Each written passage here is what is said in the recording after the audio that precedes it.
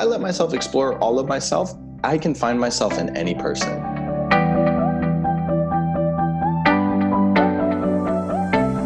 What is up, everybody? My name is Kelsey Lowe, and you are listening to Joyfully You podcast. Today's episode is featuring Kyle Lipton, and Kyle provides comedy, spiritual teachings, personal mentorship, support, and he's also such a great, powerful speaker.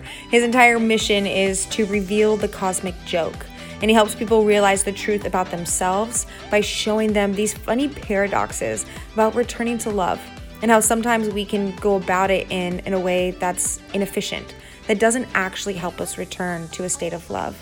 And since you guys know, I love all things self-love. I believe self-love is the key that comes down to everything, every source of unhappiness. So as you can imagine, I was so excited to welcome him. And so let's dive on in.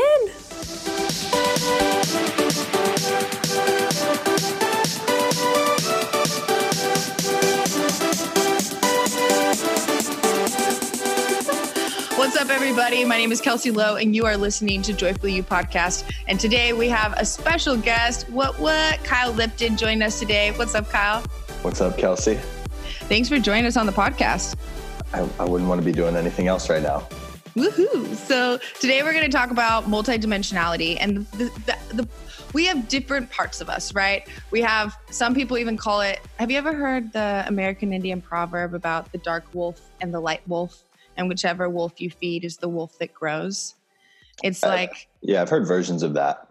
So that was something that really supported me in kind of first approaching like, oh, I'm not just me and there's this one way of thinking, like becoming the observer, becoming this like, oh, there's multiple sides of me. And that's something that you talk about a lot. And I feel like you bring such a practical and humorous way of approaching some like deep life things. Yeah. And so I'd love to hear like, what has been your approach to multidimensionality and what that even is? That's a great question. My approach to multidimensionality. I think that's an interesting question. I think for me, one of the things that is really, one of my mentors actually, like early on, his name's Orrin Harris. He was someone for me where he really made me see multidimensionality on a different level. Kind of like, for example, everyone attracts characters in their video game. This is just a perspective, play with this thought. So if you're very empathic and you're kind of, you like to give to people and sometimes you overgive, you might attract very narcissistic people.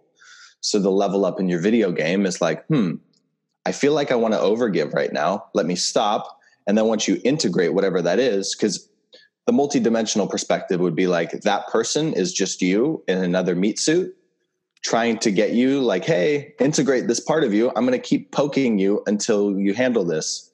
And then you do, and then you don't attract a narcissist anymore. I would say definitely like plant medicine has been another thing where I'm like, all right, you know what?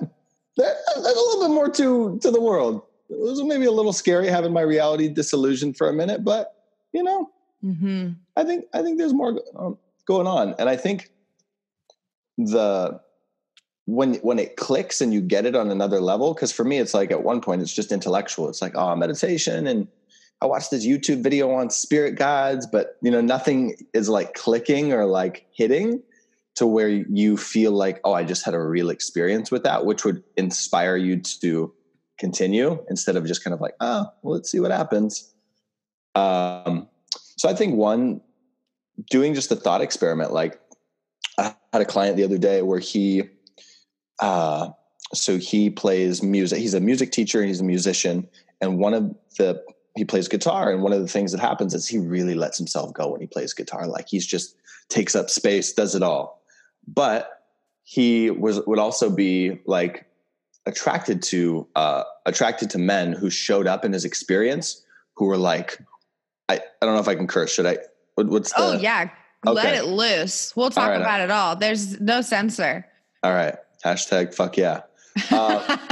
So he would be attracting these men into his experience who would actually trigger him and also turn him on, who were like these kind of gargantuan personalities.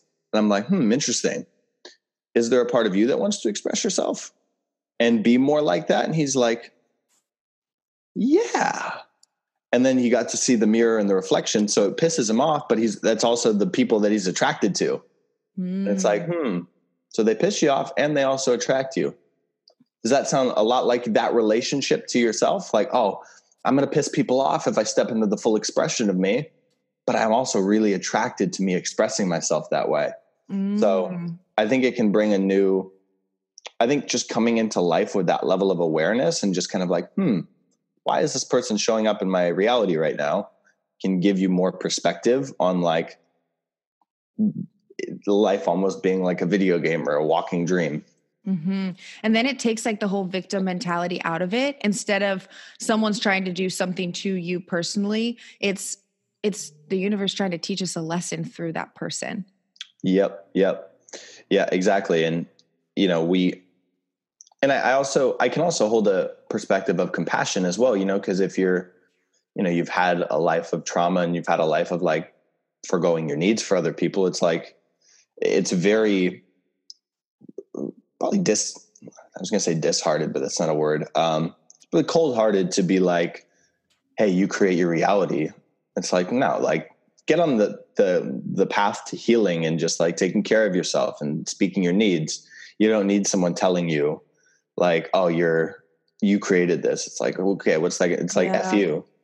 But like I made this post on Facebook recently. It's like, you know, there's this whole empath and narcissist thing, and the empaths are like, well, it's the narcissist. And, you know, they're these bad people. And it's like empaths narcissistically try to change narcissists. Oh my God. I have so much to say on that. Yeah. Cause that was a big part of my story that's what started my enlightenment, my awakening was I didn't even know what a narcissist was. I didn't even know what an empath was. I didn't even know what empathy meant. I just knew that I really liked this guy and I hated him too, all at the same time. Right. And I knew I wasn't happy, but then I knew I was experiencing like these pleasurable experiences in life, but then I was experiencing the most painful. Like, so I was constantly in this yo-yo of the best things of my life and the worst things of my life. But subconsciously and consciously, I knew it wasn't healthy. And I was pissing myself off over and over again of not understanding why I kept going back, or why I would be like, okay, today's the day, I'm officially ending it. And then all of a sudden he's going on my vacation with me and we're not ending it, you know, like, and that was honestly really confusing at first because I was so mind fucked that I didn't realize how much power I had that I was giving away. I was in such a survivalism mode. And so my healing journey for one, I had someone call me and say, hey, do you know what a narcissist is? Because I'm learning about it in my psychology class, and I really need to talk to you about it because I think the person you're dating is a narcissist because it's on every single bullet point, checks him. Yeah. And it was like all of a sudden the lights got turned on. And then I started learning about trauma bonds, how if an empath and a narcissist are together and a traumatic event happens, it bonds them. I was like, holy shit, my grandma just died. He was the one that comforted me. And then when no longer I needed that comfort of being in the weak, vulnerable, like he thrived when I was like the vulnerable, weak woman, you know, so he could be the one to, I got you, you know. But my journey of healing really started when I forgave myself. Yes. And stopped hating him and realizing I was fucking enabling this the entire time. There's no point in me creating hatred towards someone when it takes two to tango. Yep. Yeah. And that's literally like the difference between purgatory and ascension. Oh. You know what I mean? Because you're stuck in a elaborate. So you'd be stuck in a paradigm if you never forgave him. You would just boil with resentment, and then let's say that's like your quote unquote level 6 self. If we're doing it out of 10, everything that you're drawing in from that reality is kind of like, level 6. And the more that you hold on to that resentment, you're still going to attract experiences, and maybe you'd still have some cool ones, but it's like the level 10 is where you say, I forgive myself. And I'm going to stop resenting him. Because when you resent him, it's like, okay, let's get practical with it. If we're speaking from that perspective, you're resenting a man. So you're holding part of your thoughts every day are going towards this guy. Part of your energy every day is going towards this guy. And then we can already foreshadow your next relationship. You're going to have a slight resentment at this guy, or you're going to have some sort of thing, or you're going to make sure that you're going to have trust issues. Like make sure that you're the one and maybe F it up if he doesn't show up narcissistically. Right. Cause you're like, oh, this doesn't feel safe. The pattern of what happened for me is I created this story that I didn't trust myself, because I was like, well, if I let myself get into that, like, what the fuck? Like, maybe I need to go on a soul searching journey. And that's kind of what kicked off traveling. But I ended up attracting an exact opposite, because it's almost like I created such a fear complex. And then once I did go through like deep forgiveness, doing my own internal work of like painful, but then beautiful, and then painful, and then beautiful, I was attracting people that were the exact opposite, almost more empathetic than I was. And it kind of like, I noticed different things of, okay, I need to get super clear on what I want, get super clear on what I'm attracting. And honestly, in my opinion, I feel like it comes down to, for one, yes, getting clear what you want, but detaching from wanting. Instead, like enjoying and being and like trusting that process. Because I feel like there are a lot of women listening to this. And so it's so valuable having this like male perspective on it. Yeah. And it's also like when you're so caught up in the wanting, what you actually want can't come to you. You know what I mean? Because I'm like, it has to be this. It has to be this guy who like, And it's like we're bringing in so much masculine energy when I've talked to women, they're like, right. I gotta find my man. And they're like punching their fist. That's such a cosmic joke. It's like, I gotta, I'm just going to show up in my fucking feminine. Here, I'm going to put these 8 bullet points down. And this, not to say that there's anything wrong with that. And I think I think it just depends on the come from, because I could see the same perspective and that being awesome. Like someone's like, I just got clarity on what I want. And like, there's going to be the classic YouTube video of them being like, and he matches them all. I do believe in the power of writing down specifically what you want in a mate though, because I did an experiment like 6 months ago where I was like, I want a dating experiment. I went on 4 dates, 4 dates in 4 days. And I was like, God damn it, Kelsey, your go-getter masculine personality just revealed through that, we'll barrel through these. I was like, this is not about efficiency, Kelsey. This is about connection. And it was though, because the point of it was to practice being playful, being in my feminine. That's great then. And it was good. Cause I also too was like, I'm going to practice not letting how do I say, not fucking on the first date. That's what it was. It was like, I need to practice flirting and being in my feminine. Like if I'm getting real, that's what it was. And it was really good because it made me realize, I don't want to date right now. And I'm open to that experience coming in versus me seeking it out. Yeah. Like you cracked me up. I like how you're just like, how do I say it? Well, and not fucking on the first date. Yeah, because I was like, why am I trying to beat around the bush right now? That was literally like what was going through my mind was, okay, it's time to practice being in like this fun, playful, innocent, flirtatious energy. And I did. And I was able to like enjoy that. And like, I feel like that was part of reharnessing the power of being like, just enjoy. And I think that there was always this part of me of wanting more. And my desire for wanting the deepest possible connection with men was reflecting in every other area of my life of feeling like it's not enough. It's not enough. I want more. I want more. And so whenever I was able to like satisfy that feeling of it is enough. Oh, I am enough. Oh, that reflected in everything else. Right. Yeah. And the difference to me, like what I feel when you say that is it's the difference between like, I don't know if I've done this so many times. Have you ever it's like 2 a.m, you get a piece of cake from the fridge or like just a food that you really like. And you're like, oh, cool. I'm just going to have like a few. And you tell yourself that. And then you already know like, motherfucker, you're lying. Like you already know that shit's going down. Yeah. So that is like one of those things that it's like an addiction kind of frequency. It's kind of like, I need more. but it's not actually what you need. It's not actually what your soul's calling for. Mm-hmm. You know what I mean? That's an ego need, not a soul need. Right. And I would maybe like an unhealthy ego need. Cause I think there's also healthy, anyways, that could be a whole nother thing, but, it's knowing why. So here's another perspective, like like if you're in that position, it's like, what does my body feel like? Right? Is my mind racing? Like, do I feel like an addict right now? Do I feel kind of like I'm going to have withdrawals from not going for it?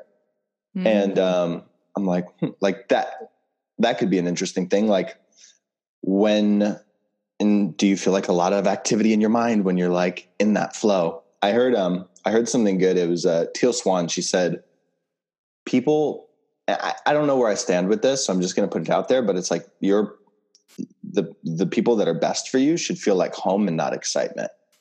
I was like, I don't know exactly how I feel about it, but that's interesting. Right. And it gives me a different kind of vantage point and feeling. And now these are just kind of my thoughts out loud, so I don't know where I stand with it, but I wonder if attraction I wonder what it would be like to build attraction, like to where there's not really much attraction and there's not like that kind of, and to like harness it over time. I'm like, I don't know. Could be an interesting. Yeah. thing. I heard another person say a similar perspective, saying the person who gives you over the moon butterflies is your body signaling you that they're not your person. Right. And then maybe our minds, it's like, I just want to have some fucking sex right now. Yeah. Like that's like the body. It's like more of the lust, I guess, versus the love, because I did notice, like I did notice, I don't know why I'm saying it as of like that, reflecting on my life, the people I've had, the people in my life that I've had some of the strongest connections with as a friendship, where then all of a sudden it was like, wow, I guess I started to imagine what would it be like to be in a romantic relationship with this person. It's such an interesting concept when there's such a deep level of friendship built first. And what I noticed in my life was I was not letting myself create those friendships with men unless they were my coworkers, because I drew a boundary in my mind that like, okay, I'm not going to like this person like that because I'm here to work. And then because of putting work as the focus, which is just a fucking reflection for everything, putting myself, work at the time, that was my focus, then all these other relationships were able to flourish because I wasn't putting my focus on them, which is hell of a lot of pressure for someone if you're relying on like satisfaction or pleasure to come solely from them versus being the source of your own pleasure, the source of your own like excitement. Yeah. So yeah, it's so interesting. Yeah. I think even as a thought experiment, it's like even just play out in your life, people listening, you, whatever, what has my life been like when I've followed that lust? Like what has the relationships been like when I followed that kind of like, oh, hey, what's going on? Like, oh, I'm so into you. You're so into me. Like that kind of frenetic, almost angsty, like I got to do something about this energy type feeling. Animalistic style. Right. And then just like, has that worked out? And maybe it has, maybe it hasn't, but it's a good experiment. Mm-hmm. That's really great. Like bringing that awareness in, being able to like observe, right? From the outside looking in. I feel like that's one of the most powerful tools is like, if this was someone else, would you have different thoughts or opinions about it? Yeah. I just had the weirdest thought. I just imagined me outside of my body looking at me having sex, like, just like, what? This isn't, you're not. Well, I feel like people kind of do that though, when they feel like people get weird and they'll film themselves and watch it as a couple. No, I'm talking about literally leaving my, like, kind of like my out of body. Like I'm looking at myself as like energy, looking at yeah. There's a Kevin Hart excerpt. Hey, there's nothing weird about filming sex. Anyways, go ahead. There isn't nothing weird about it. Cause I feel like I would rather watch my own porn than someone else's porn. You know what I mean? If I'm dating a man, I'd be like watching ourselves versus watching other people. Who knows? Maybe that's super narcissistic.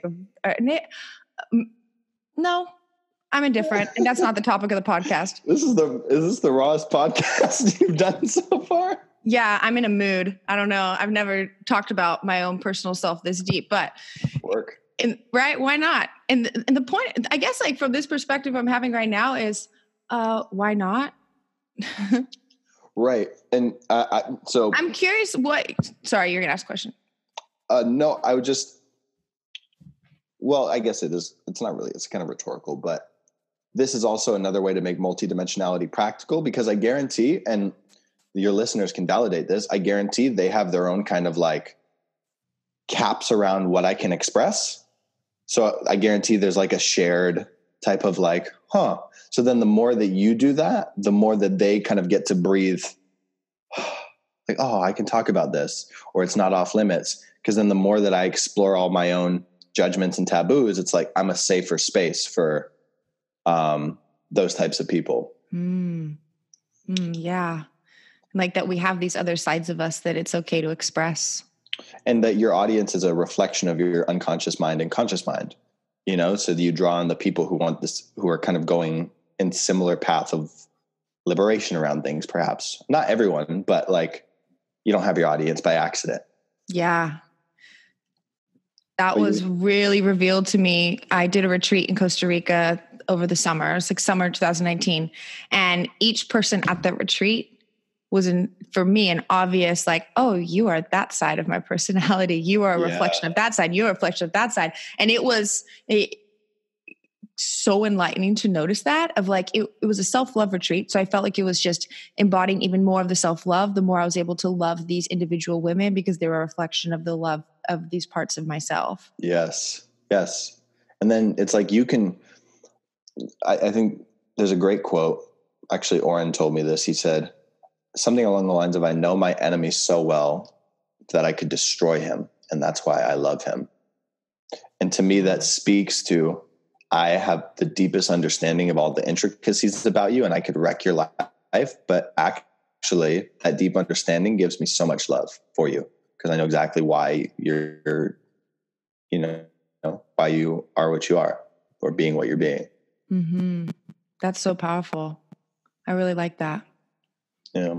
Because I think a lot of the times people that are healing from that like narcissistic, or maybe you've noticed you've had a narcissistic relationship, it's healed through hate versus healing through love and understanding. Right. Well, it's not healed because it's hate. Let me, like, right as I said that out loud, I was like, it's a false healing. Healing through hate. Yeah. On ABC. It's like the awful book that never sold on Amazon.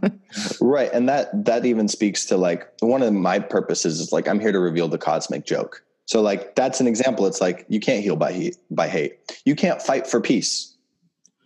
And that's something people say a lot, actually. That's like a common thing of like. Right.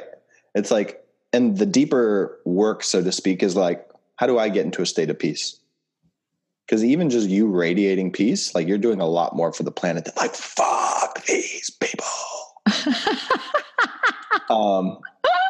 And I think there's a time and place for that too. Because then that's also kind of the collective unconscious mind being like, hey, look at us. Like you need to integrate this shit. Mm-hmm. What has been some of like, what has led you to discovering these parts of yourself? Like, have you had like a experience with like narcissism or people, are you like, have you had the experience where you've been more of the narcissist or more of the empath, you know, or was that just an example that came up?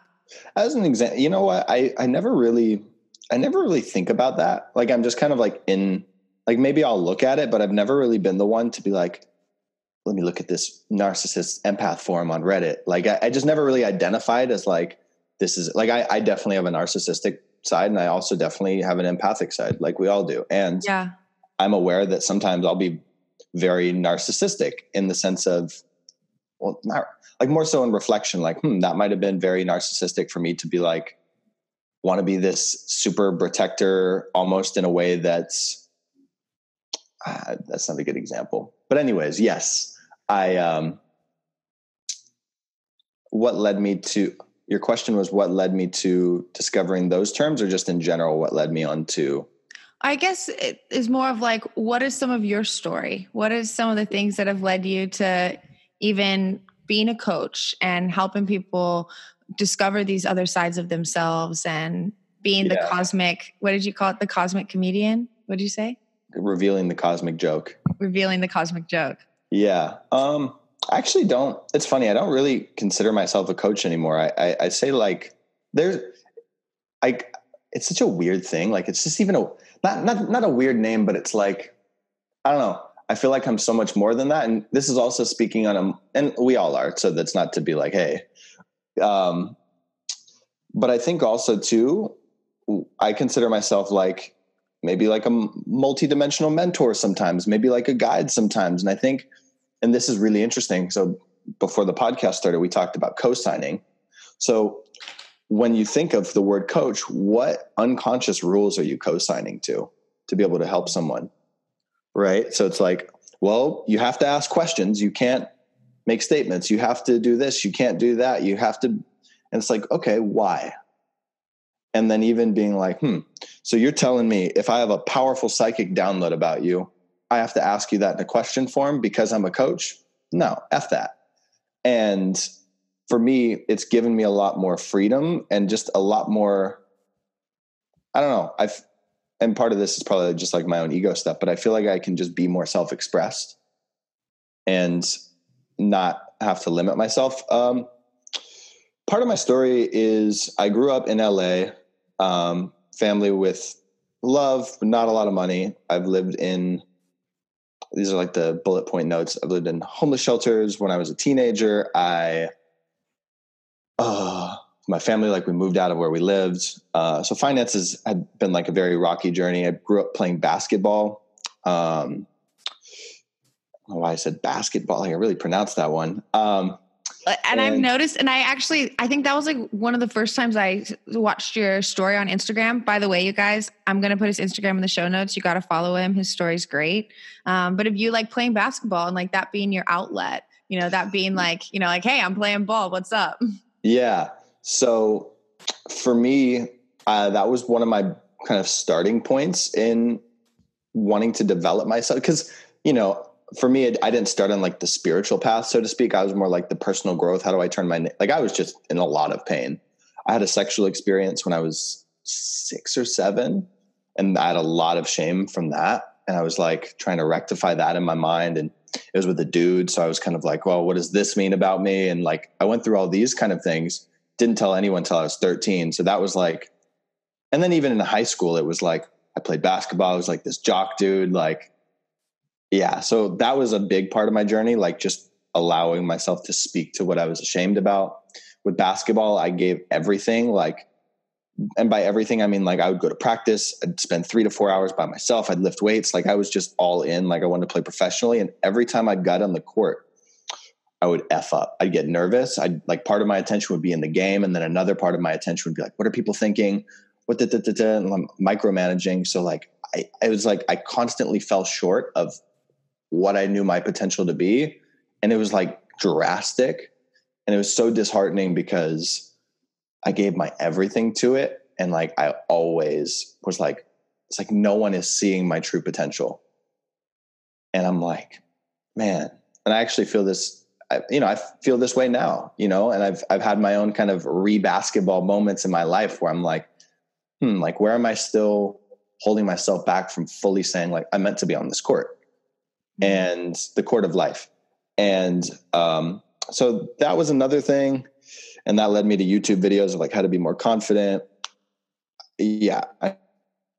It was a whole, one was like picking up girls. That was a whole journey of like watching YouTube videos of like how to like get girls' phone numbers and like attract women. And it's like 16, I broke my leg, so I couldn't play basketball. And, then I got really into that. Then that became my like new obsession. I didn't even know that was a thing. I'm like, you could just go to people and like say funny shit. And I was like, awesome. And then I went all in on that. And there's so much more I could say, but it's been a total transformational like journey from like the wooiest of the woo to like the most practical of the practical. That's cool. That's really cool. I'm curious, like if you're studying like how to pick up girls and like you're studying this basically like overcoming like social anxiety, right? Being able to like socially like talk to people and like now knowing what you know now, knowing you've learned then, since we were kind of talking about like women going out there, like bringing a lot of this masculine energy, looking for their man instead of, I guess, letting themselves be found in a way. Like, is there something that if you could speak to the collective of women, I know this is such a broad question, but I figure whatever. If you could speak to the collective of women, like what is something that you wish they could hear or that they could know? Just you're good enough, like stop trying so hard. Relax. Like, you're on the right course. You know, if you're older, let's say you're 37, you're like, oh, wow, like, is my man ever going to show up? Worry never speeds up the process. And knowing that you're in the right place at the right time, because tomorrow he could show up in your life. And it's letting go of the attachment. And I feel as if the moment that you just let yourself be fulfilled by yourself, the more you can be a space for like this awesome man to come into your life. But to realize like, good enough. Like, you could stop doing so much stuff. Like, you could stop doing so much stuff. Like, you could really stop doing so much stuff. I would say that because I feel so much compassion, you know, like I feel so much compassion to the person who's like, I really want to find my man and and it's like, just come back to your center, relax. Like it's all in perfect time. Yeah. Yeah. Like questioning, what is this part of me that feels like I need something outside of me? Right. Yeah. I mean, I remember I heard someone, I don't think it was me, but I remember hearing an example. The person was like, oh, I just need to like, oh yeah, I was talking with my friend and she was telling me about this client of hers. And she was like, she just feels like all she needs to do is travel and then like get a new boo. And like, yeah, maybe that's a piece of it. And like, yeah, they're evaluating why you want to do that. You know, if you're, what the motives are. What's the boo motive? What's the boo motive? Mm-hmm. Because I do believe that there's someone, and maybe it's like the romantic side of me, but I do believe that if someone hasn't met their person, and I guess I'm not for sure if I believe that there's one person for everyone. I think that we can have like these soulful like connections with so many people and that we're designed for connection. And oftentimes like it really comes down to the level of growth and effort you're willing to put forth within it, you know, because like I think about people in other countries that have arranged marriages. I'm not for this at all, but it's interesting that there are like studies that show like significant like happiness. They're so happy because they've learned how to approach a friendship. They've learned how to, and like meeting on their wedding day, but then of course they don't fall in love till like 5 years after being married, but right. Because it's something that they've made this agreement to make it work. But I believe that there's someone out there that if you haven't found someone, they're out there working on on themselves. And so if you're continuously like unfolding a deeper layer of like, who am I? I am this person. I feel like peeling back the layers to meet the person who is the most compatible for you, with you. But along those layers, if we have like these extra padded layers of fear, we're going to meet someone that's on that same energy frequency that has a lot of fear as well. Like we're always going to be attracting what we're reflecting. Right. And I don't think there's anything wrong with that, because I think someone could hear that and be like, well, I have to be perfect. I have to like totally have no fear. Like you could have fear and still enter. And then you guys could totally like, you know, maybe you guys are meant to clear a lot of that stuff together, you know? So I think there's also something to say of like, you don't have to be perfect. Mm-hmm. You can be chosen now. And it's such a paradox. It's like, you could be chosen now and like, don't cling to being chosen now. It is a paradox, but it is also like it's the desire to feel like you need something to be more secure. And that's like, there's this insecurity about it. And like, I think what I've noticed more so is the times that I've wanted a partner, it's more of like, wow, like this experience is so awesome. Like I want to continue talking about this experience with another person that felt the experience, felt the excitement, you know? And I think it's more of that connection piece to it. And I think too, as a woman who, I have my own business, I am like ambitious. I go after the things that I want. Learning to hold space for someone else that has that level of ambition or more. Yeah. Way more. If that's what that person, like, that's great. But learning how to be willing to, for me, to be honest, it's being willing to not be in the lead and being willing to be like, no, I want to step into kind of that feminine energy of not being the most, and I'm still confused personally about like the not being the most decisive person and like this idea of feminine masculine energy, even though I've talked on it so many times. When it actually comes down to it, it's like, what is that? I saw this other girl last night talking about how can an alpha woman attract an alpha male? I'm just like, what the fuck? What's going on? Yeah.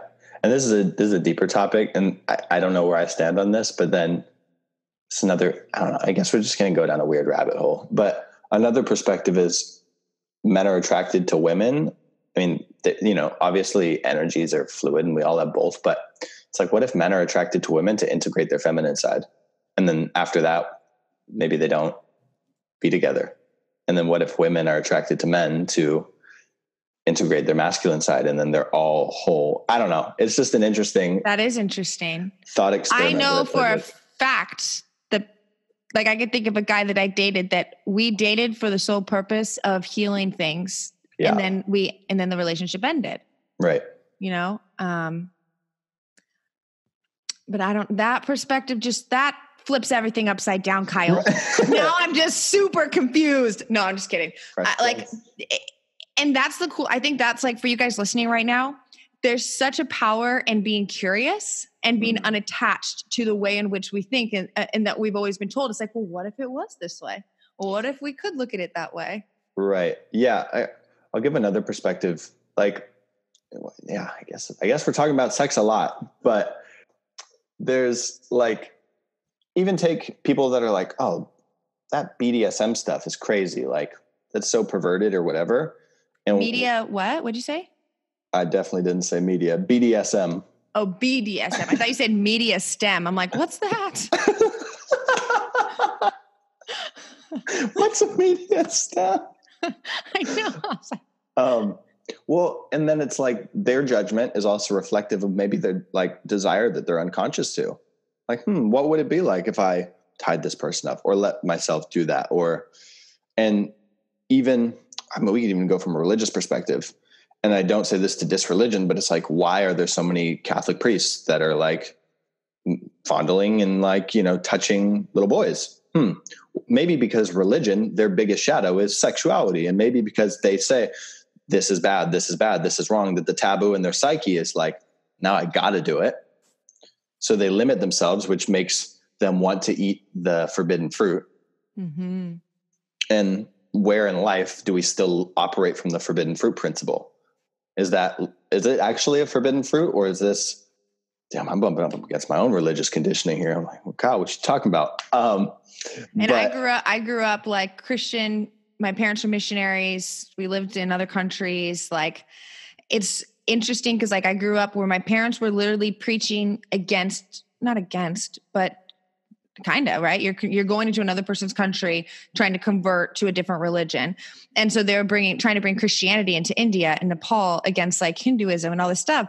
And a couple of weeks ago, my brother was like, Kelsey, like I listen to everything you say, and I think your beliefs are more in line with Hinduism.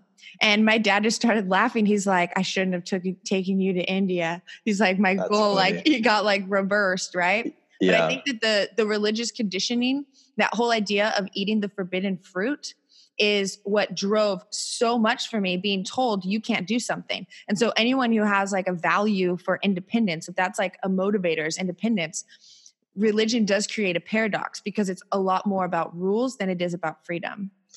Right. And anything that you have a charge against, there's something there for you. So it's like, for example, the person's like, oh, that person who's into that BDSM stuff is a pervert. It's like, maybe they actually want to try it. And if they tried it, they would expand themselves and they would find themselves back in their center. Be like, because the other crazy thing is we create a whole personality to avoid. So it's like my whole personality construct, I don't want to say all of it, but it's like my whole personality construct is to not be that kind of person. So I'm going to show up like a good person or a good boy, or like, so that I don't want to be seen as this. I don't want to see myself, most importantly, as this. So I'm just going to be this person. And then they're like cut off from the waist down of feeling them, like their body and their energy. And then at one point, maybe they just get frustrated. And then they're like, all right, like I just got to explore this. Or they like build up so much energy.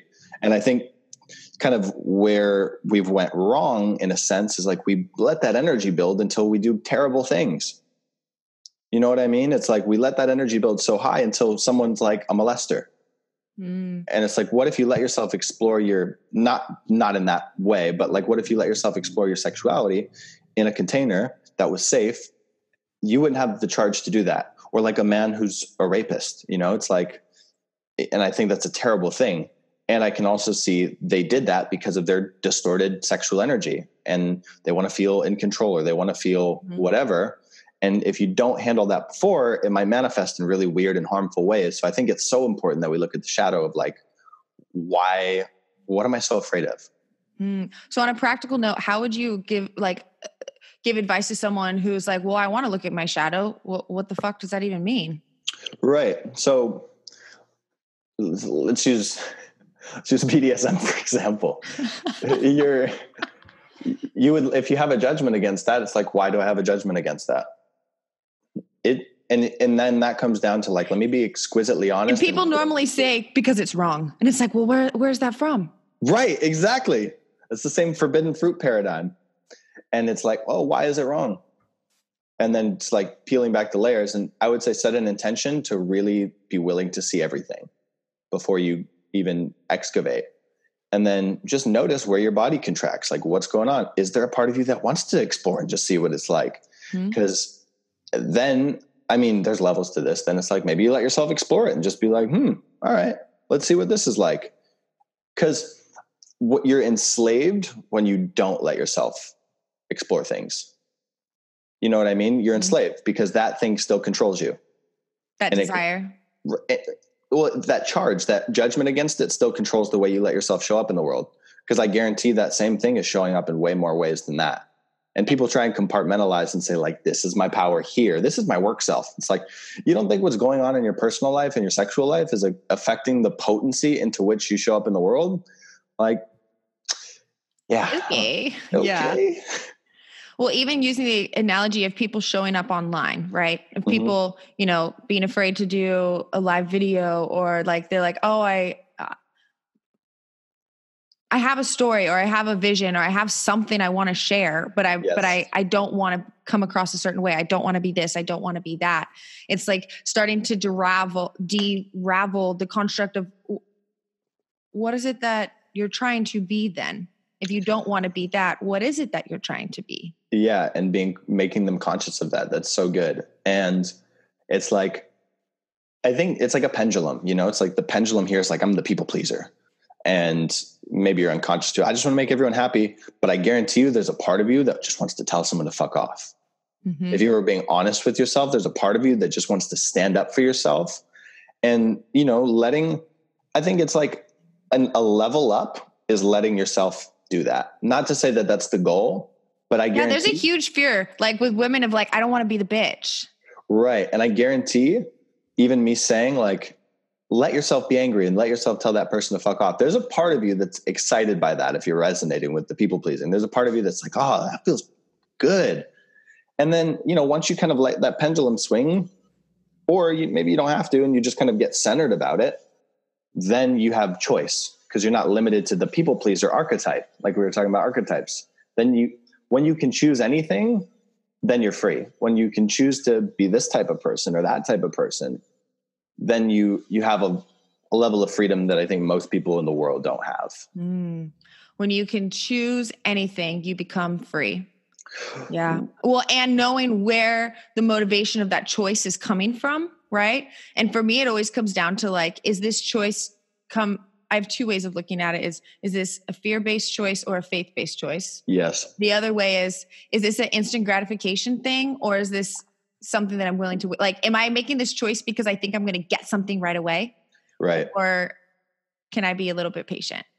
Yeah. And and even to take this, I'm sure you probably have lots of people who are like transformational facilitators and like help people. It's so important that you explore these aspects of yourself because, you're going to unconsciously judge your clients. I surprisingly don't have as many people listening that are other like coaches or exploring, like they're kind of and you guys listening to this, like send me a DM on Instagram if I'm wrong, but you guys are in this process of really understanding yourself of what that leader version of you looks like that beginning stages. Well, you're ahead of the leadership curve when you can let yourself explore all these places, because then you come to a place of understanding. Because if I let myself explore all of myself, I can find myself in any person. Oh, that's so good. That's so good. And, because unconsciously, and this applies even if you don't facilitate transformation, because we all do, but we don't always call it that. Yeah. What'd you do today? I just unconsciously transformed people's lives by being a ray of light. Even with like a friend, you're going to judge that person until you own that part of yourself. If like they're talking about like maybe something around their sexuality and you like try and fix them, it's like, I'm trying to fix them right now to support them. They don't need that. They need acceptance. Like I had a client come out to me and tell me he cross-dressed. And it's like, I was proud of myself because I could just be a space for that. That might have thrown Kyle for a loop years back. Been kind of like, what? And like, how do I help this person? And it's like, if I don't say, oh, that's actually totally cool. Like there's just, whatever. He's just exploring. How do you know when you're, and then there's like this part of me that thinks about if there's self-harm, and I guess self-harm could be what determines if you're enabling versus accepting. Well, you have to accept to stop the enabling anyways.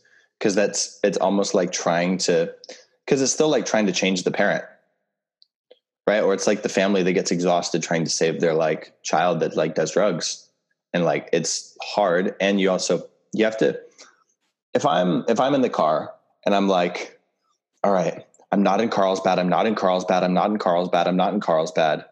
And I'm trying to get to LA. And they're like, okay, where's your starting location? I'm like, well, I'm not in Carlsbad. Like, I'm never going to get to where I want to go. So the more that you accept people, the more you're actually a space for love. And the paradox is they're going to transform. Like when you stop trying to change people, they're going to change. But you can't do that as a tactic to try and change people, because then that's still coming from the same motivation. You can, though. I kind of would disagree. Like, okay, because there's certain people that I've noticed in my relationships. I'm like, man, it was more so when I was discovering myself of like going through my own transformation. It's like you go see that good movie and you want everyone to see that movie. I felt like I discovered like this new way to love myself because through self-forgiveness. And I was so excited about it. I was like fire hosing people where it's like, too aggressive, too much, uninvited information, like stuff like that. And whenever it was a conscious thing of, I want to support this person and whatever it is that they want. But if I don't know what they want and they don't know what they want, we're not going anywhere. Right. And so I did have like certain friends that I was like, you know what, I'm going to focus on me and I'm going to lovingly accept and support them. And I think it's because I had the conscious awareness of knowing like when I let go, it'll flourish. And I don't know what that's going to look like, but I have to trust. And so there was consciously, like there's a couple of friendships, like close girlfriends that I had to consciously be like, I let go. Right. I love you and I let go. What were you saying you disagreed about? Like that you can you can stop trying to change someone knowing it will change someone.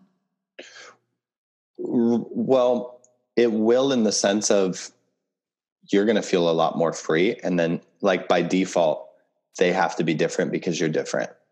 And changing them doesn't mean what your idea of changing them is. It's like, can you be cool if your dad is doing the same shit that he always does forever?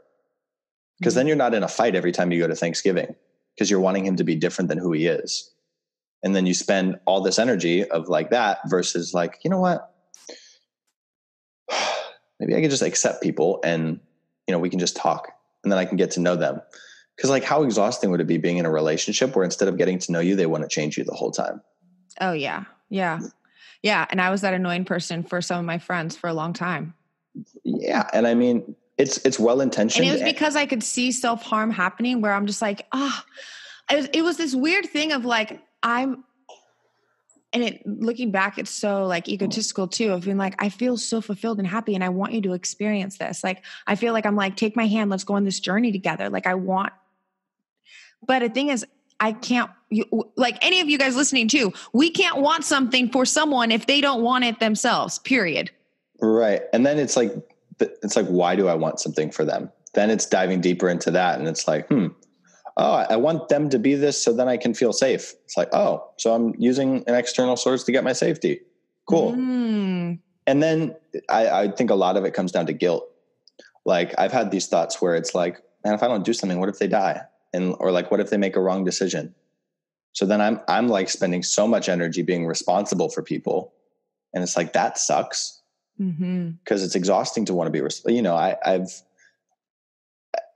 you can't be a sane human being trying to constantly be responsible for others.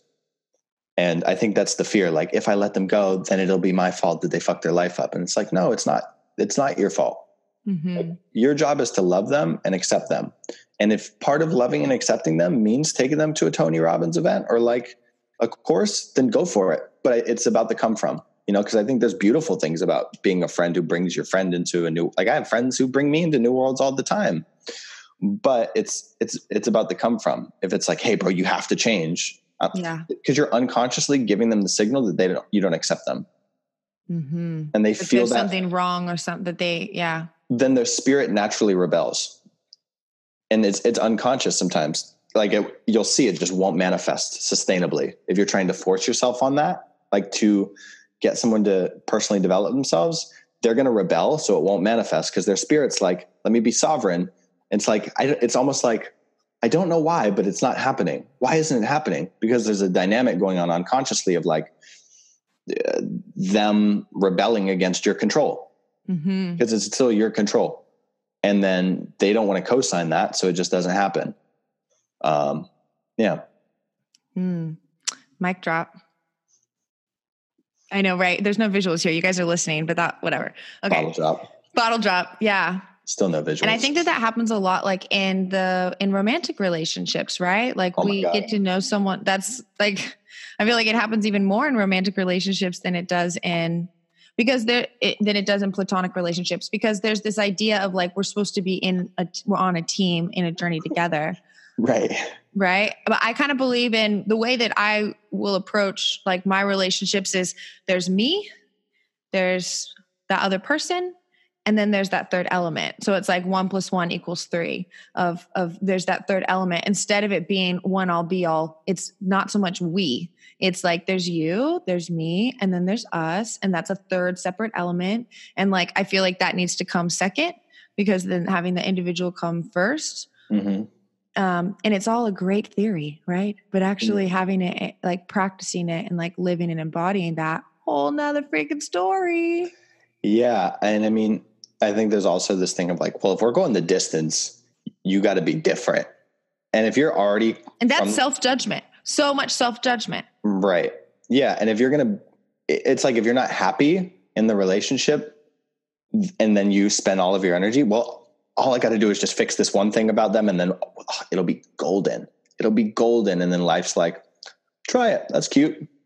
And then it's like 3 years later, you're like, I can't take it anymore. And And it's kind of like the carrot, the I'll be happy when. And I feel like anything that comes after that of I'll be happy when I get the job, I'll be happy when I get the guy, I'll be happy when I get the first million or whatever. Like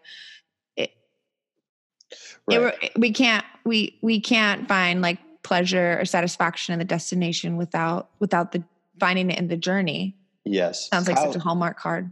In the journey. Kyle Cease said something amazing about this. He said something like, if you prioritize money over your connection to yourself, you'll probably end up losing both. That's power. Wow. If you prioritize money over yourself, you'll probably end up losing both. Right. So then it's like, if you can see that trajectory, it's like, it might be really uncomfortable to start relaxing into more of the abundance of yourself, which life could only mirror that, right? Because life would say, oh, you're being the abundance of yourself. Let's give you the money. How would you describe being the abundance of yourself? Being yourself, letting yourself explore what you want to explore, live how you want to live, say what you want to say, express how you want to express. Because if you're waiting for money to do that, it's like the carrot. It's like, yeah, cool. As soon as I do that, then I'm going to start being really raw on these live streams. Because I don't want to I don't want to screw over I don't want my audience to not trust me because I'm being vulnerable now. And it's like, no, you got to be vulnerable for them to trust you. Yeah. Yeah. I think being vulnerable online for me happened when, well, it was a conscious decision, but it was more so of, I can't even get the message across without this vital piece of information, or else it just sounds like, do this, do that. Ha ha. It's all good. Go live your life. Be happy. Like there needs to be the struggle that's shared in order for people to see that there was overcoming things. Yeah. And it's weird if people don't, it's kind of like, oh, who's this perfect person that just like tells me to do stuff? And that perfect person, it's unrelatable, right? It's just, totally. If anything, if that person's showing up online to try and help influence other people in a positive way, all they're doing is creating the opposite effect. Yep. That's exactly right. Yeah. You're making them judge themselves more because you're not being human. Because they're like, oh, I have to live up to this guru who never talks about anything about themselves and only talks about your happiness tips. Mm-hmm. No. So good. I think about like grief was honestly the big thing that launched that for me, was me learning how to manage new levels of pain. And using social media was kind of an outlet for me to process my own healing journey and realizing shit, like that was what made things very raw. Like my friend passed away last year and it was just like a tragic thing. And like, there wasn't a lot of closure. It was like a boat accident. So we never like found her, and it was just awful. But I had created such a platform on social media with Instagram of like, this is my declaration of what I want to contribute to the world.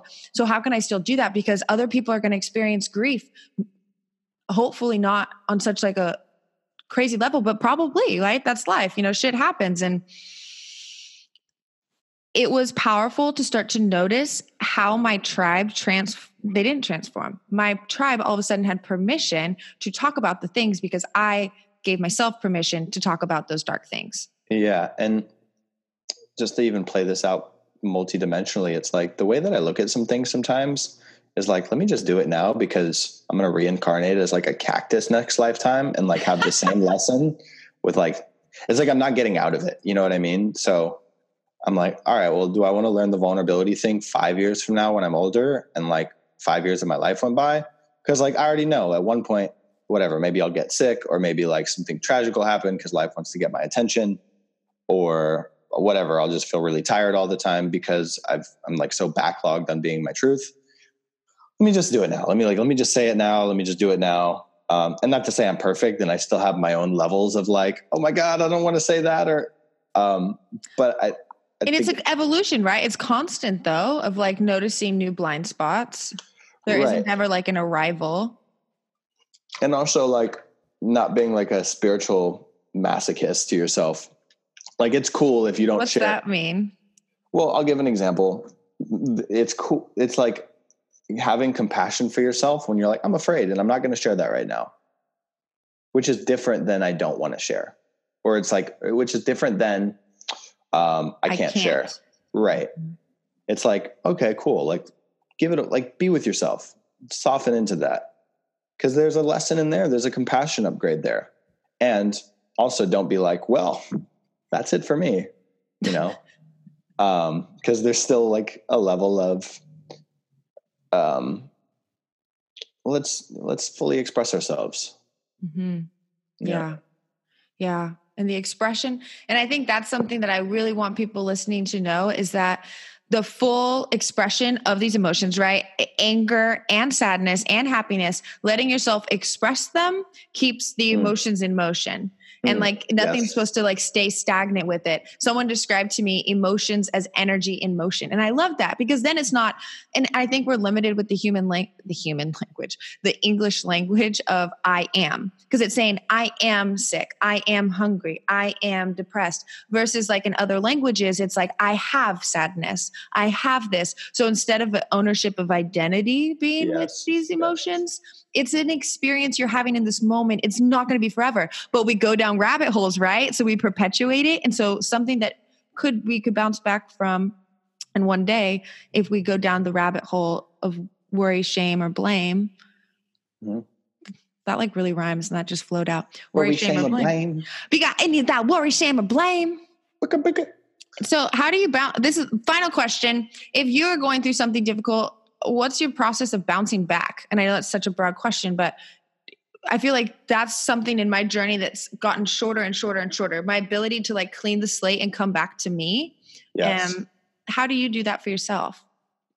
Can I say like 2 more things before that? There's like so much I want to say. We can say as much as we want to say. There's no limit. Okay, great. Yeah, I respect your time, so I don't have a hard stop time, but I do want to say, like, even why Western culture is more sick is because they take it as an identity. So then the shame complex says, I need to fix myself. So then that's how we're profitable as a society, because it's an operating on a shame complex, because the shame says, oh, I got to fix myself, because you're so identified with yourself. And then you kind of go on this journey of like, okay, why isn't this working? Why aren't you fixing me? And then it's like, oh, wow. And then you can keep feeding the ego. Oh, take these meds, take this, do this. And then it perpetuates that sort of loop because of the collective shame that's happening in Western society. Yeah. So, yeah. And one other thing that I'll say is I feel like for me, a new level of expressing myself is letting myself be more of my multidimensional self. Like I'm psychic, like I'm intuitive, like I'm freaking a channel, like I do all that stuff. And I remember I did like a live stream, like an Abraham Hicks group. And I just gave myself permission to be like, I feel what you're feeling, like ask a question. Then I would like, and they're like, oh, this is accurate. This is crazy. And I'm like, an edge for me would be to do that on my personal Facebook, where I'm not like hiding in Abraham Hicks land, or kind of, and these are like these other things where it's like, if you're an Uber driver and they're like, what do? You're like, oh, like, I support people interdimensionally through their, and just even letting myself play around with like, let me just say all of it versus being like, yeah, I help people transform their lives, or like let me instead of making it understandable for the masses, like just kind of being yourself with it. Ooh, this is a good distinction. Instead of making yourself understandable, instead of trying to make yourself understandable for the masses, radiate you understanding yourself to the masses. Oh, that's so good. And because even that's a lot more clear and coherent from a vibrational standpoint, because there's no kind of clogs in the pipe. But when we're like, oh, well, I got to let them know that there's already so much mental activity of like, well, they probably won't get this, and and boom. And I think there is a time and place to communicate in someone's language. And if you're afraid to be your like kind of, I believe in aliens, like self. I don't think I've ever said . It's gonna be some really weird show notes. I know, right? Do you believe in aliens? Do you like BDSM? Did I even say that right? Yeah, you did. I'm not I don't want to talk like anyways, it's not like my. It was just a good example because it's a highly charged topic. Agreed. But, yeah. And it is really interesting because there's so much of like people learning how to have their own businesses online that they want to be understood, that it is, I think about times that like I was wanting to be understood versus the times I said, fuck it, I don't care. I'm going to say exactly what is in my reality and experience. Right. And the feedback and the reactions were so much different. Maybe It doesn't necessarily mean more likes, but the level of connections that happened because of that post that like manifested later was like obvious. Like it was noticeable. Right. And that's why even like in the comedy videos, there's like the person who's like, I help 42.5-year-old moms lose weight in half the time by drinking green. And it's like, okay, yes. It's like have a niche and it's like you can't niche the infinite and you're the infinite. And that can be an expression of it. Like, but I think it's just important. I think it's really important to like do what you really want to do. And if that's an extension of it, awesome. But also don't confine yourself to, I have to be this person to make money, because you're already enslaved to it if it's not your true passion. Mm-hmm. So there's a part of me though that's like that nerds out on marketing, which I'm not going to go down this hole right now. But I was going to say that's what she said, but I bit my tongue for a second. But I'm just going to say it. Yes, we have multiple sides. I'm like, I don't even know what to say right now. Okay. Yes, we have these sides of us that we want other people to like understand and we want to connect with them. But there does come a point of noticing what it is that people need compared to what it is that they think they want. And so like there isn't a part of just because we have all these sides, because like I know that I am so intuitive that sometimes it like freaks me out, but in a really exciting way, you know, of like, oh shit, you know. Right. But that doesn't need to be shared always, because that's my knowledge of what I know. So like the things that's in my Instagram bio is catered towards my business. Totally. Because then like what I'm able to provide for them within that is the multi-dimensional side of myself. Exactly. And I think the thing that we're both really, at least that I'm speaking to, is like, if you're afraid to show up as that part of you, then that's something to look at. Like if you're afraid to like tell someone, hey, this is what I am, this is what I do, I'm able to do this. And, you know, I have access to these higher dimensional frequencies. And that's how I wrote that Facebook post. You're also robbing them of the opportunity to tap into their own level of that.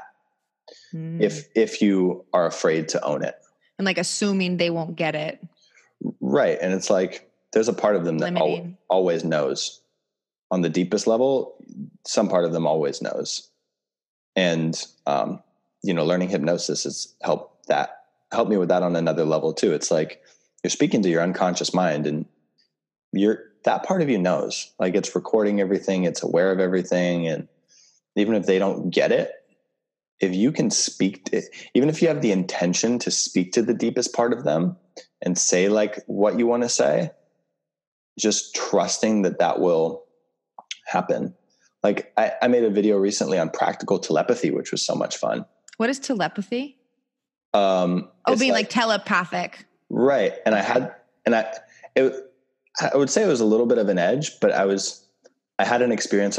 I play around with this and I think it's fun to play around with. I had an experience at the grocery store and I'm like at Sprouts, and I'm like, because I see these lines, and then I'm like, I like had an intention and just connected with a woman who was in the register, who it said register closed. And I just connected with her and I was like, I don't remember what I said. I was like, will you help me out? Like, this is all internal, like just energetic. And then I just kind of like, let it go. She leaves the register, walks up, and I thought she was going to pass me for a second. So I was like, oh, okay. She turns around, looks at me and is like, oh, can I help you out, sir? I'll take you over here. And I was like, it was kind of just like a cosmic wink. Like, we're all connected. And the same thing happened the next day. But then someone wrote me and was like, yo, like I had an experience where I just like sent this guy connection. It was a really trippy experience. And it was cool because like the fact that I showed up that way also caused that guy to have that experience. And yeah, it was a lot of fun. He said, he said, I was at the building merchants yesterday and this great guy came in. He was huge. First, there was a temptation to be negative, but I saw that was just a psychological anti-Dramana reaction. So it just felt for him, like you said, connected with his shit. Maybe that's how we connect. We all have some shit to cope with, even if it's happiness. Anyways, and then he's like, he got served and left, as did I. But as I was going to my van, he reached out to me big time. He was so friendly. It was almost as if he knew that I had total love and compassion for him at the shop counter. It was weird. I reckon you're bang on. Keep the good work. But I was like, that's so cool. Like, and it's playful, like playfully play around and just like have an intention to connect with someone and say something to them and just see what happens. Yeah. And I think that you even showed that by like the two main like things that you brought up with like the empath narcissist thing. And then you brought up people pleasing seemingly out of nowhere. But those are huge themes that are constant throughout this podcast. And there's no way you would have known that except like just having an intuitive urge to talk about it. You know, it's like kind of interesting. And now you saying this, like I had my first, I think ever like telepathic experience yesterday. And I was doing this workshop and I am obsessed with this like green juice supplement. Like it's a powder that you put in water and I love it. And I had like to-go packs of it. And so I'm halfway through the workshop and I'm like going to look for my pack of green juice because I want to drink it. And I didn't say anything to my mom, and she's who I work with and when we do like these workshops. And all of a sudden I'm looking through my bag for it. And she's like, hey, Kels, and just hands me a to-go pack of green juice and walks away. It's like, what? And I was like, Mom, why'd you hand this to me? She's all, I don't know. Right. I was all, I've been looking for that right now. And she's like, really? She's like, oh, we're connected. Yeah. And it's like, I've been having this a lot recently where I'll think of someone and then I'll like go to Facebook and they'll be like the last person that just commented on my thing, or like I'll think of someone and then they'll text me, or so little stuff like that. It just goes to show that we're a lot more connected. And I think doing it from a spirit of playfulness, kind of like divine curiosity and playfulness, is a lot more conducive to quote unquote success with it than like being super attached to like, it has to be this thing. And just like I recently had this, I was like, life, like I want to experience more of my multidimensional gifts, and just even having the intention, like provide the avenue, or like, I'm ready to experience more of it. And then, I'll get inspired to do a video, and then someone will reflect back to me like, oh, that changed my life or whatever. But even just making requests like, hey, life, bring me the teachers and people that'll help me awaken to this, or like bring me the life circumstances to show me that telepathy is real, and just play around and just see what happens when you do that, and just see what gets reflected back. I love that. So that was a long way to answer. With Abraham Hicks, it's like the rockets of desire. Yes. The rockets of desire being like just kind of putting out what you desire. Is that okay? Yeah. Of just saying like, hey, life, like I want to know more about this. I want to have this in my life, or I desire to have this kind of experience, or I'm curious about this.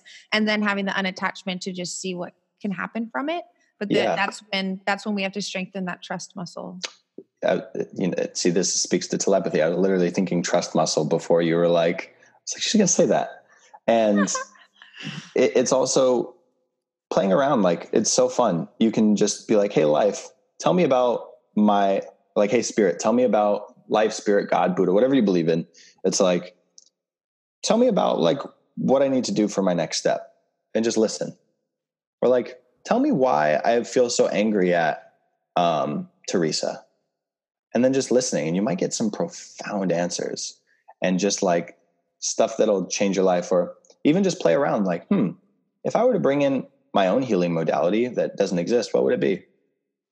And then that comes in. Like, one thing I've started playing around with is I'll be like, I'll energy scan people, and I'll be like, like where, like I'll just do an energy scan, and then I'll get like a clear, maybe like clairvoyant kind of like, oh, there's like something in the sacral chakra or something in their crown. And then, you trust yourself enough to like speak to it if it naturally happens. And then you'll see like, oh, wow, like there's something there. So just letting yourself trust enough and giving yourself permission to F it up will help. Like I had a friend where I was like, I see a vision of his soul getting strangled, and then he had a tight throat. So it's like letting yourself play around with it, and just like get outside of the norms of what transformation needs to look like and healing needs to look like. Yeah. Letting it be acceptable. Yeah. So you asked me, I think the last question you wanted to ask then the show was what helps me to bounce back quicker from the kind of shorten the refractory period of. Yeah. Like a negative emotion. Like, we know when we're in a negative emotion and we're like, this doesn't feel good. I want to return back to a state that does feel good. Right. And oftentimes it's like a neutral state, like not being able to have a huge jump from like depression to joy, but maybe you can go from depressed to content, maybe content to feeling okay to feeling good, or maybe that's not your process at all, because I feel like it's also, we can have ways where we can be able to jump realities like that. Yes. So how do you approach that? Very intuitively. Like it, I'm also more aware of now than before of like, where is my energy in terms of, like, sometimes I'll audit myself and just be like, like, okay, I feel like afraid to have this kind of conversation. I feel like that's taking up it's almost like Oren gave a good example of this, but it's like your presence, right? Like if you are on Google Chrome and you have 42 tabs up, like that's hell. And every time you close a tab, you open up more presence and you're able to be more present in this life. So even one conversation, it's like, oh, that's a tab. Close the tab, close the loop, close the loop. That can be huge. Just kind of seeing what are like the easy things, like what's the easy like thing to do? Okay, cool. I'm afraid to express myself. Let me write a letter, or like, let me send a message, or let me tell this person that I love and appreciate them. Or, oh, wow, I realized that I'm depressed. Can I accept my depression? And that doesn't mean to like, I'm going to live here, but it's like, I can accept myself enough to honor where I feel depressed. And it's kind of like the thing you mentioned with, if you don't know where you are, you can't know where you're going, how you're like, I'm not in Carlsbad, or I'm not depressed. Exactly that. Yeah. And I think the more that we come into acceptance first, like, oh, it's actually cool that I'm feeling sad. Like, it's okay. Because if we judge sadness, it's like, oh, I shouldn't feel sad. It's like, there's so much poetry and beauty and like awesomeness in sadness. Not to say that you need to live there, but it's also not negating the fact that like you can find beauty in this, and that it's okay if you're here, right? It's okay if you feel that right now. Because then once you, Oren's name's coming up a bunch, but he said another thing to me, and he was like, if you can be anything, or if you can feel everything, you can choose your emotions. So if you let yourself feel it, and if you're willing to feel it, then you can kind of bounce around and be like, oh, I want to feel joyful right now, or I want to feel at peace right now. And it's like the depth that you let yourself feel sad is the depth you let yourself feel joy. Mm. I also really like Dr. Joe Dispenza. It's like total. I love Dr. Joe Dispenza too. I love his meditations and like reconditioning yourself to a new mind. Like letting yourself feel joy, there's one meditation where you basically just go through all of these states of being. Like, what would it be? His voice is hilarious though. What would it be like to be the mind of the healer?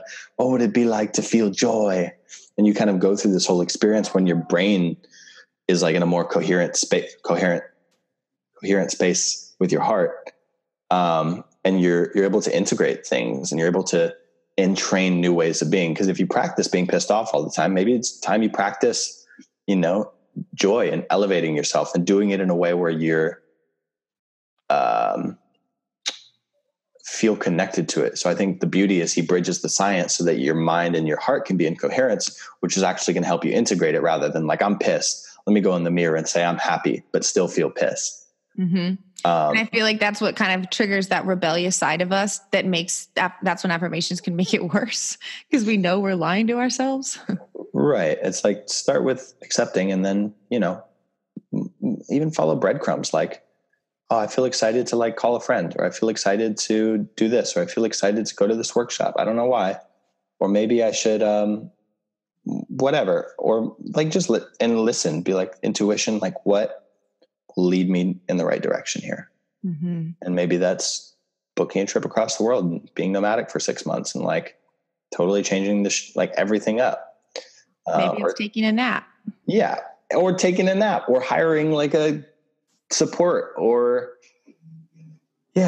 so yeah. I think that's a valuable thing too, to asking self, what do I need right now? What is it that I need? And then actually giving ourselves the time to listen. And that always involves turning phone on airplane mode, like setting it aside. For me, it's connecting with nature. Like, even I'm looking at my front yard right now, even just go standing on my front yard with bare feet on the grass is so like releasing. Just being like, what if I only focused on breathing for the next 3 minutes? Nice. Yeah. And I think one that, you can't really go wrong with is giving, like just looking outside yourself. Like, I can't tell you how many times, like I remember one time I had like maybe $5 to my name, and I gave, there's a homeless guy that passed me, and my intuition was just kind of like, I don't know, but my intuition, whatever it was just kind of like, give him. So I gave him like, I think the last of my money. I think I had like maybe $1.50 left to my name. Didn't know where my next money was going to come, but I just knew to give. And even that is already saying to yourself, oh, I'm abundant enough to give. So you're reinforcing that like identity in a sense. And then that same day, money came in unexpectedly, but it's doing it for the joy of giving. Like, I think random acts of kindness, like, I think if we brought that back, that would be game. Like, just, I feel like buying the person behind me's coffee today. Or like, I'll use an example. Like, it always feels weird to like talk about you doing nice things, because you don't want to be that person who like talks about, but I was at Sprouts and I wanted to do a random act of kindness, and I saw this like older woman. She just had wine. And I was like, "Oh, let me buy your wine for you." And she's like, just kind of like, what? Like confused because the social norm's not to be nice. So it's like, what? It's almost skeptic. Like, yeah. And like, I don't know, maybe her financial situation was fine, but like the thing that she said was like, you don't know how much I needed an act of kindness today. And then she like leaves Sprouts and it's like smiling at me, and she's just like buzzing and glowing. And it's like, just to impact someone like that can change the course of your life, day, moment, whatever. So good. So good. When in doubt, focus out. That's right. Cool. Kyle, thank you so much for being on Joyfully You podcast. Any final words?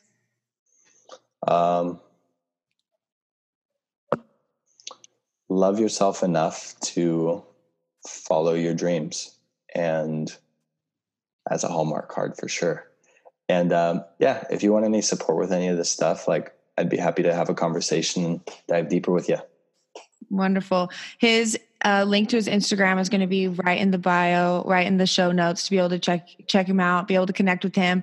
Like, thank you for being who you are as well. Because I think I would say majority of the people listening are women. And the more and more we get proof and connection with other men that are conscious, it just like reinforces that trust of other conscious men out there, and being able to even have a conversation with men about basically our feelings, right? For the last hour and a half is powerful. So thank you. Gratitude, pure gratitude. Oh, thank you. Yeah, it's an honor. I'm glad I could be, I'm honored to be here. Sweet.